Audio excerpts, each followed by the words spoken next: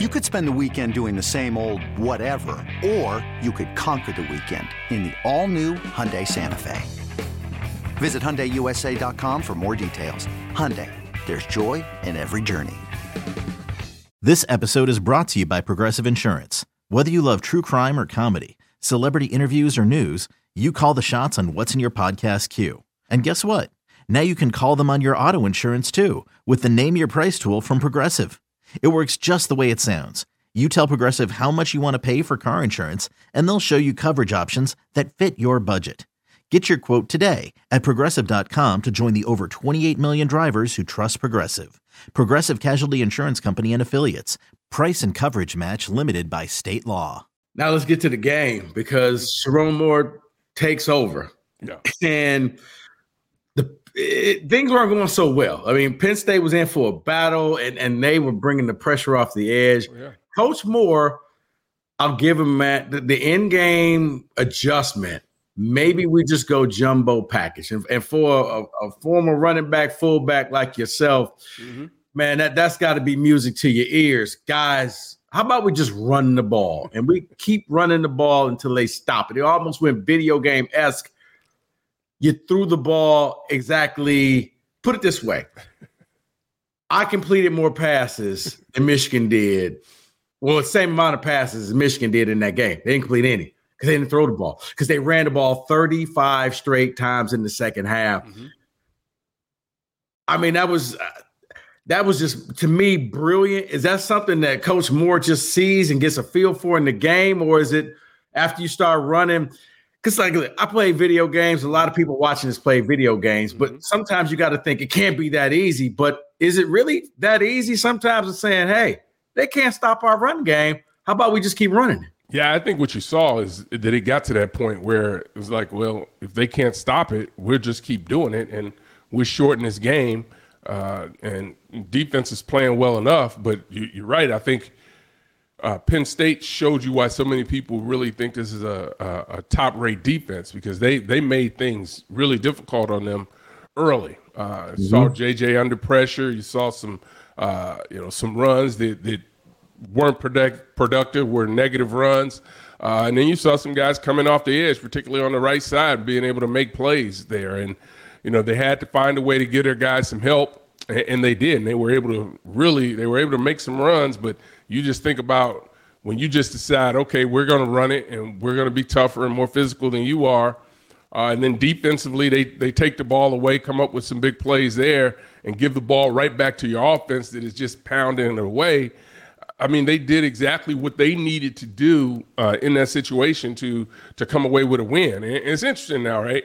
So you look around, if you listen to some of the pundits around the country, they looked at it and probably didn't watch the game, but just looked at the final score and saw that they didn't complete a pass in the second half. And it's like, wow, well, this Michigan offense something's wrong with it. How do you not throw a pass? Well, I mean, it's about game plan and game management. And listen, Coach Moore has got his hands full, and I know he took a lot of grief this week, about the emotions that he showed in the interview. And I think it's one of those things, for me, at least the way I looked at it, was, he's under a lot of pressure, a lot of scrutiny on the road, and his team comes through. And not only does his team, but his offensive line, that run game, he called the game the way it needed to be down the stretch, and they came away with a victory. So there's some people who's like, hey, well, that you can't win a championship that way. Well, you can't win a championship,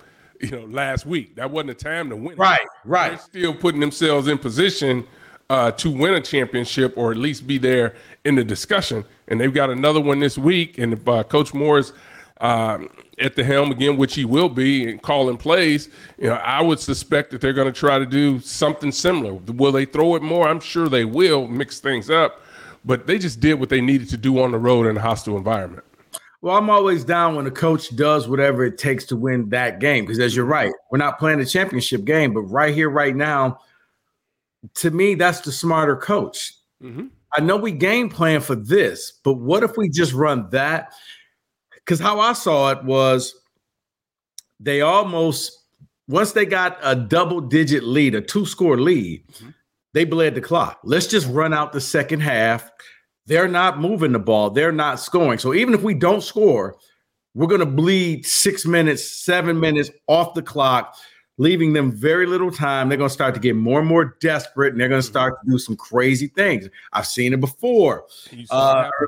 Yeah, I saw it. Ironically enough, it was 2 times against Michigan. Mm-hmm. It was Wisconsin, I think, ran the ball 27 times against Michigan in the Big House. And it was just like, and it was the same play, just over and over again. Also in 2017, the rain game in the Big House, it was MSU played them, and the rain was coming in sideways, and they basically, D'Antonio was like, yeah, we're just going to run the ball. Michigan had 6 interceptions. Like, yeah, we're not even going to try. Yeah. For this, that's great coaching on Coach Moore's part. Now, I will say this, like, if he was one of my boys, yeah, he probably would have been hit with a whole bunch of Cuba Gooding Jr., Jerry Maguire crying memes and stuff. Like, bruh, I was okay with the emotion. I was a little bit like, okay, it's kind of the old Herm Edwards thing. You can't have both. Okay, if you're going to thank God, you can't be dropping F-bombs in the whole thing. You got to pick one, man. You got to pick one. I'm quite sure your pastor wasn't proud of that moment. He understood, may not have been too proud of that moment. Well, he had to apologize. He came out. He said he had to apologize to some people. His mom being one. I try to put myself in his shoes in this situation. And listen, they prepared all week as if there was a option, not an option, but a chance that Jim Harbaugh was not going to be on the sideline.